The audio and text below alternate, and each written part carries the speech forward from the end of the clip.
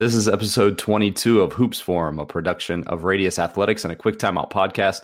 I'm Tony Miller, and I'm joined once again by my co-host, Randy Sherman. Big thanks to 323 Sports for sponsoring Hoops Forum. It is camp season.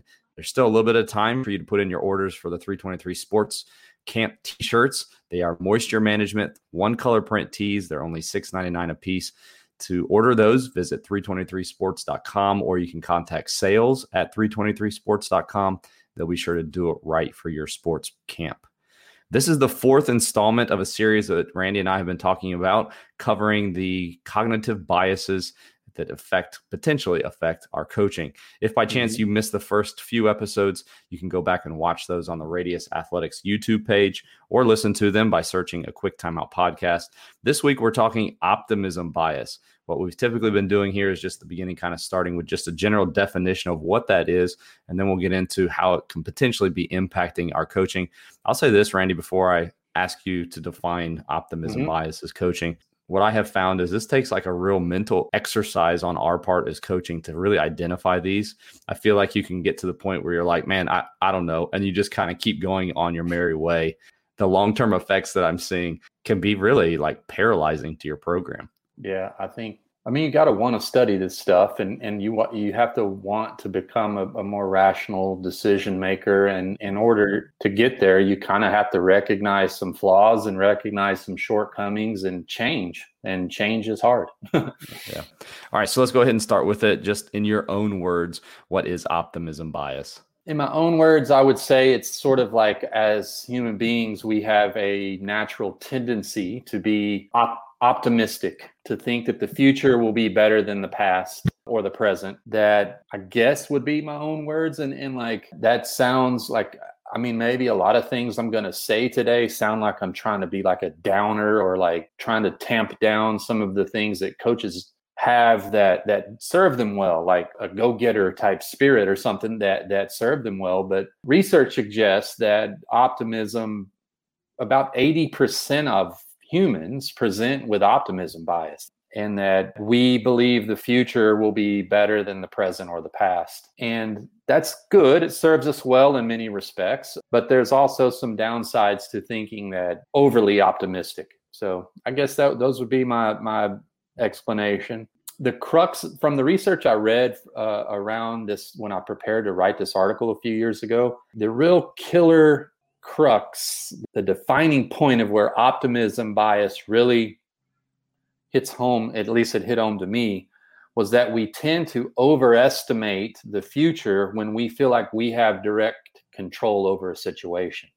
So that may be something we can talk about more today too. Yeah, I believe that you're basically we're created as hopeful individuals. And so there's that confident expectation that things will turn around. Where it becomes a danger, which is the next part that I want to get into with you, very simply for me, is when you feel like things are going to turn around without correcting anything, without making any adjustments to anything, or just with being blind to things that could potentially not allow you to have success. Yeah. Hope I didn't steal your thunder there. What do you feel like are either the biggest danger or some of the dangers in our coaching as it applies to our coaching of having optimism bias, or ignoring the fact that could be impacting the way that we're running our programs or coaching our teams? Well, let's start big picture items first before we get into like maybe things on the court. I'm just talking about being as a leader, as a director of a basketball program, head coach, high school, college, pro, whatever organization that you're in charge of. I think the biggest danger has to do with sort of like staying realistic about where your team and program are on the competitive ladder. I think it can impact goal setting. I think that it can also lead to sort of short-term thinking that makes us make decisions that maybe feel right in the short term, but don't serve us well in the long term. So those are some dangers, I think, of being overly optimistic that are sometimes our goals, and there's nothing wrong with having high goals and high expectations, but there's also like maybe a timeline element, or there's also like an idea of like when what is a realistic outcome for our team? And I think optimism bias sometimes creates this disconnect between what coaches believe could happen and what actually has a chance of happening. Do you feel like there's reasoning behind that disconnect? I think maybe the simplest way to put that is what you said, kind of like what reality is to what our perception is. Yeah. Because again, that hopeful, I know things are going to change versus the reality, they're not. And it's not, it's like you said at the beginning, this isn't being a pessimist being versus, optimistic. Mm-hmm. This is really accounting for factors, like you said, what's actually going to happen. Why is there that disconnect between reality and perception?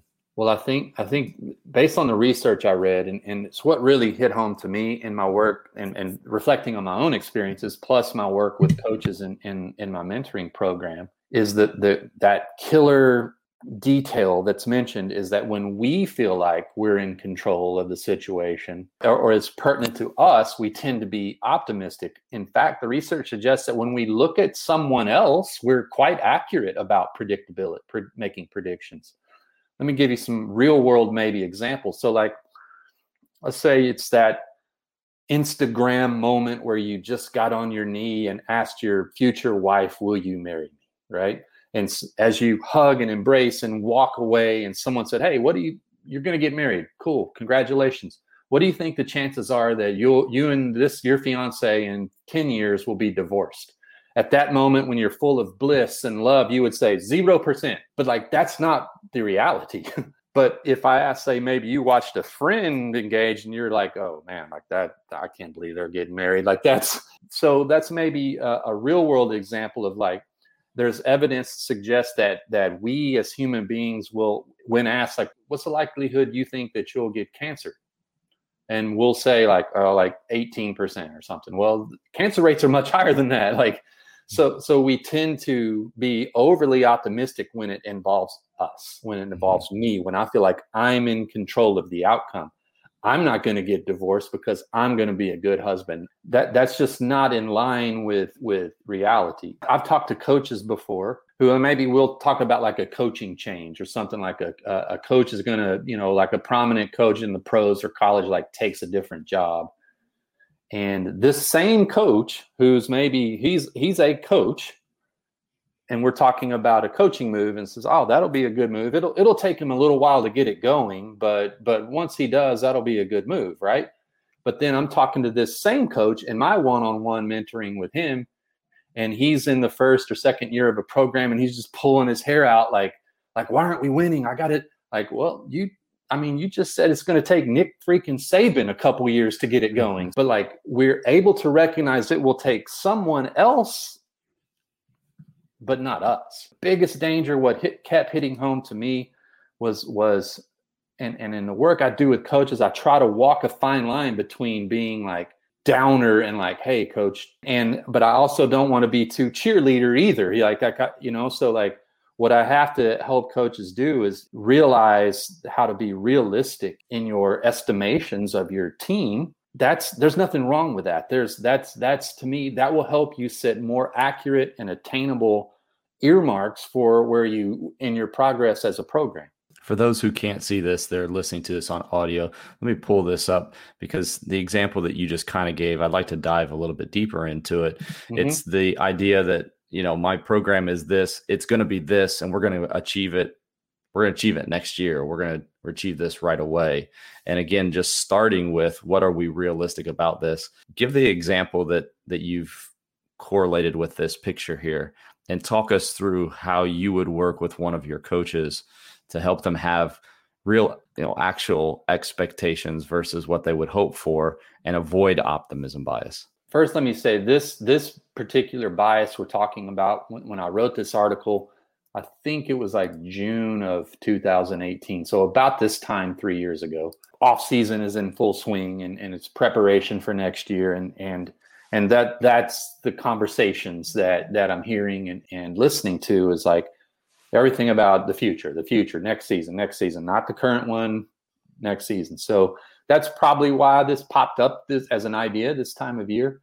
But what you see on the screen, if you're able to see the screen and not listening, is a graphic that basically I thought of like categories to put teams in, and the box sizes matter. That's about proportionate to the amount of teams out there in your league or in the basketball universe. The box sizes matter. Like there's probably about as many super elite teams as there is, it's almost like a bell curve, right? So most teams are just okay. Some are terrible, some are elite. That's a small group on either end of the spectrum. Most are just somewhere in the middle between bad, average, and good. So I did an experiment, Tony. It was after this article, reading this research and writing the article, where anonymously through a Google form, where all the coaches I work with could submit to me during this time of year. Maybe it was a few months from now, maybe more like August, September, but predict your team's record for the upcoming season, win-loss record. What do you think your record will be? I'm the only person that's going to see it. They don't have to like blow sunshine for their fans or their players. It's just me. I tried to control for all that so I could get the best, most honest prognostication from the coaches I work with. So they submitted Google Forms. I just kept the data, and then fast forward 5 or 6 months later, the season's over, and I just started looking back. And Tony, let me tell you, coaches were not bad, not terrible, but whatever's worse than terrible, at like awful, terrible, whatever term you can think of at this, and it was to the optimistic side, meaning I had people saying they were going to be 18-6 and they were like 4-20. Literally that far off. That's when I knew that, like, okay, like we got to talk about this. I've got to be here for you as a coach, because we've got a wide disconnect, and it was happening. Male coaches, female coaches, boys teams, girls teams, college, high school. Now I don't want to slam dunk on all my coaches that I work with. Some of them were many of them were close, plus or minus a few games. But I was pretty blown away by the amount of people that were not only off, but like far off.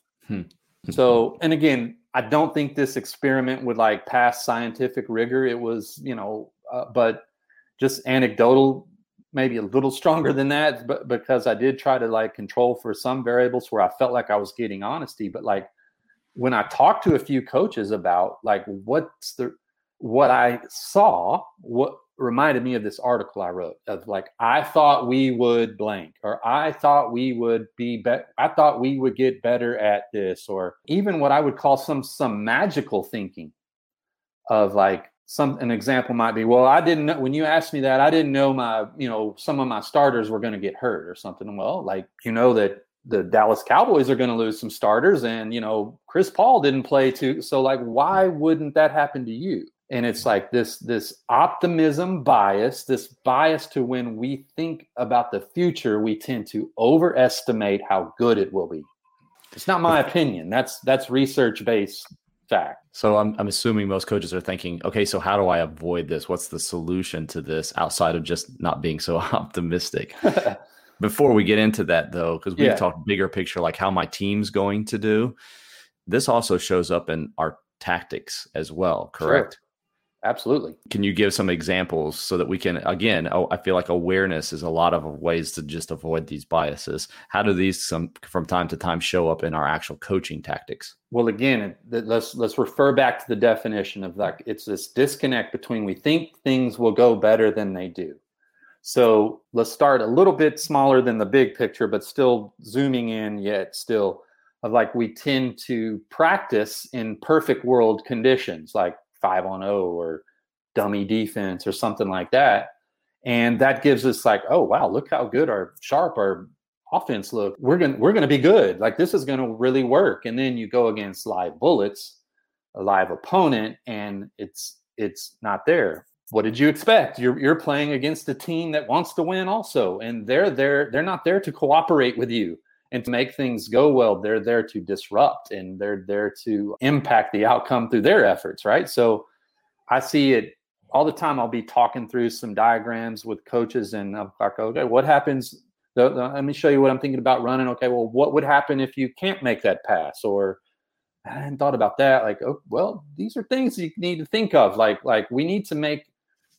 So I think sometimes when we get too intricate as coaches, we're practicing optimism bias. Like we think we'll be able to do all these intricate things without them being disrupted. And we need to be thinking in terms of how to make what we do on the court more robust and less fragile. We don't go into thinking like falsely thinking that like, oh, things are going to go great. This has looked great. We need to kind of be prepared for things to go badly. Does that make sense? Yeah. And as you talked, the thing that came to my mind is what we have been prone to do a lot of times in our coaching for the decades is we create these perfect environments, or we as coaches want these perfect environments. And even the drill setup, how we set up a drill, if we go 5-on-0 and a 3-on-0, it's the old why certain kids look incredible in practice when there's not any defense against them. We're not really preparing them for the potential of what if the defense does this, or what if this happens. And so that we almost create in ourselves and in our players this optimistic bias. Well, this is going to work out perfectly. And then when it doesn't, you probably fall prey to outcome bias, which we won't go through that again. But yeah, that was last week. But, oh man, this worked really well. Or, oh, this didn't work well. Oh, we must need to scrap something, or we need to change something, or whatever. So I mean, and I think that kind of transitions us to this last part that we want to talk about is how do I avoid this? So what's the solution to this, or what are the solutions, whether it's looking big picture at my program or the tactical side of things? How do I make sure that I'm not falling prey to optimism bias? I don't want to, it seems like I give the same answer every week when we talk about this, but first knowing that it's a thing helps. If I had to give one piece of advice about how to prevent it, would be to just look at past experiences and learn from the experiences of others, right? So why would you, if maybe you're a head coach who's taken over a new program, you've been a head coach before, you remember those formative years of when you took over the program, you changed jobs or something, like, this is going to be hard, that or you're able to observe it in another coach who's like, that's a good coach, I know him to be a good coach, and he changed jobs, or he's working with this team and they're not doing that well. Like that's information that you can use too. I think of the example that you gave earlier, like of a player getting hurt. This is what keeps coaches up at night, those that are trying to avoid this kind of thing, because you have to account for a lot of different factors. And then you also have to be prepared for when that thing does happen. And I think sometimes it can be just you're looking through these rose-colored glasses of how things are going to be. And then when something, especially for younger coaches, when something goes wrong, they're blindsided and it can completely derail a season. Yeah. So instead, just being prepared for those things, asking older coaches, what has happened to you in the past? What are some pitfalls, for teams that you do have a lot of talent? Well, we should win the championship this year. Okay, maybe go and ask some other coaches what things have derailed your seasons from when you had really good teams. So it's like you said, just being aware of it, but then also a step further than that is like be prepared for those things. Yeah. And you can't be prepared for everything, but you can be prepared for if a player goes down, somebody else is available and somebody else has been trained and prepared to take over that spot. Could be as simple as that. So one of the things that I did as a coach, I didn't always do this, but I learned over the years with experience, was I started even though everyone around me, all the other sports programs in the building and everyone I talked to did it differently, I stepped out and I decided like I was not going to do like, okay, you five, y'all are my starters, y'all turn to green, everyone else get in white, and day after day after day of this starters and backups mentality. I was very intentional about just, instead of like, say, I've got a 12-person roster of like, these are my 5 starters, these are my 7 backups, and they're in different classes, if you will, of like, we have 12 players. We have 12 players, and everything we did, 3-on-3, 4-on-4 was snake curved, S-curved, where like our backups got nearly equal reps and within equal quality of reps as starters. Now, I get asked all the time, do you think that impacted the chemistry between your 5 starters? And I was like, nah, not really, because what ended up having is I ended up having 12 potential starters, right? So when inevitably what happens is someone turns an ankle, someone gets suspended for disciplinary reasons, someone dyes their hair purple and joins a rock band, or whatever happens that causes sort of the attrition. I didn't have to go to one of those backups and go, oh no, like this girl that I've been neglecting and haven't been giving reps to all of a sudden rises to this class of starter. And so to me, that was I didn't know it at the time, but like, to me, that was a reflection of someone learning about optimism bias and learning to be just a wee bit pessimistic about what we need to survive the march that is a season. Yeah, that's good. So that's optimism bias. There's more online about this. By the way, if you want some more that goes along with the things that we're talking about, these are all on the Fast Model blog. They have basically Randy's articles that he's been referring to, as well as our live videos. So you can go back and watch those. Those are part of the series that we have here. Where should we go from here, Randy?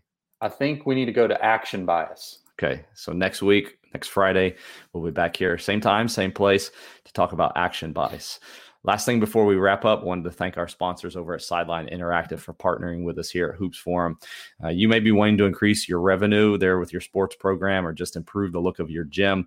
Sideline Interactive is the leading manufacturer in scores tables and scoreboards, video display boards for high schools and colleges around the country. To find out more about those, visit sidelineinteractive.com. Appreciate all of you who have joined us this week and have been along with us for this series here on cognitive biases and coaching. If by chance you missed any part of the show, you can go back and watch the whole thing at Radius Athletics on YouTube, or you can listen to the audio version just by searching a Quick Timeout podcast. Thanks for tuning in. Appreciate Randy and all he does for us. We'll talk to you again next week.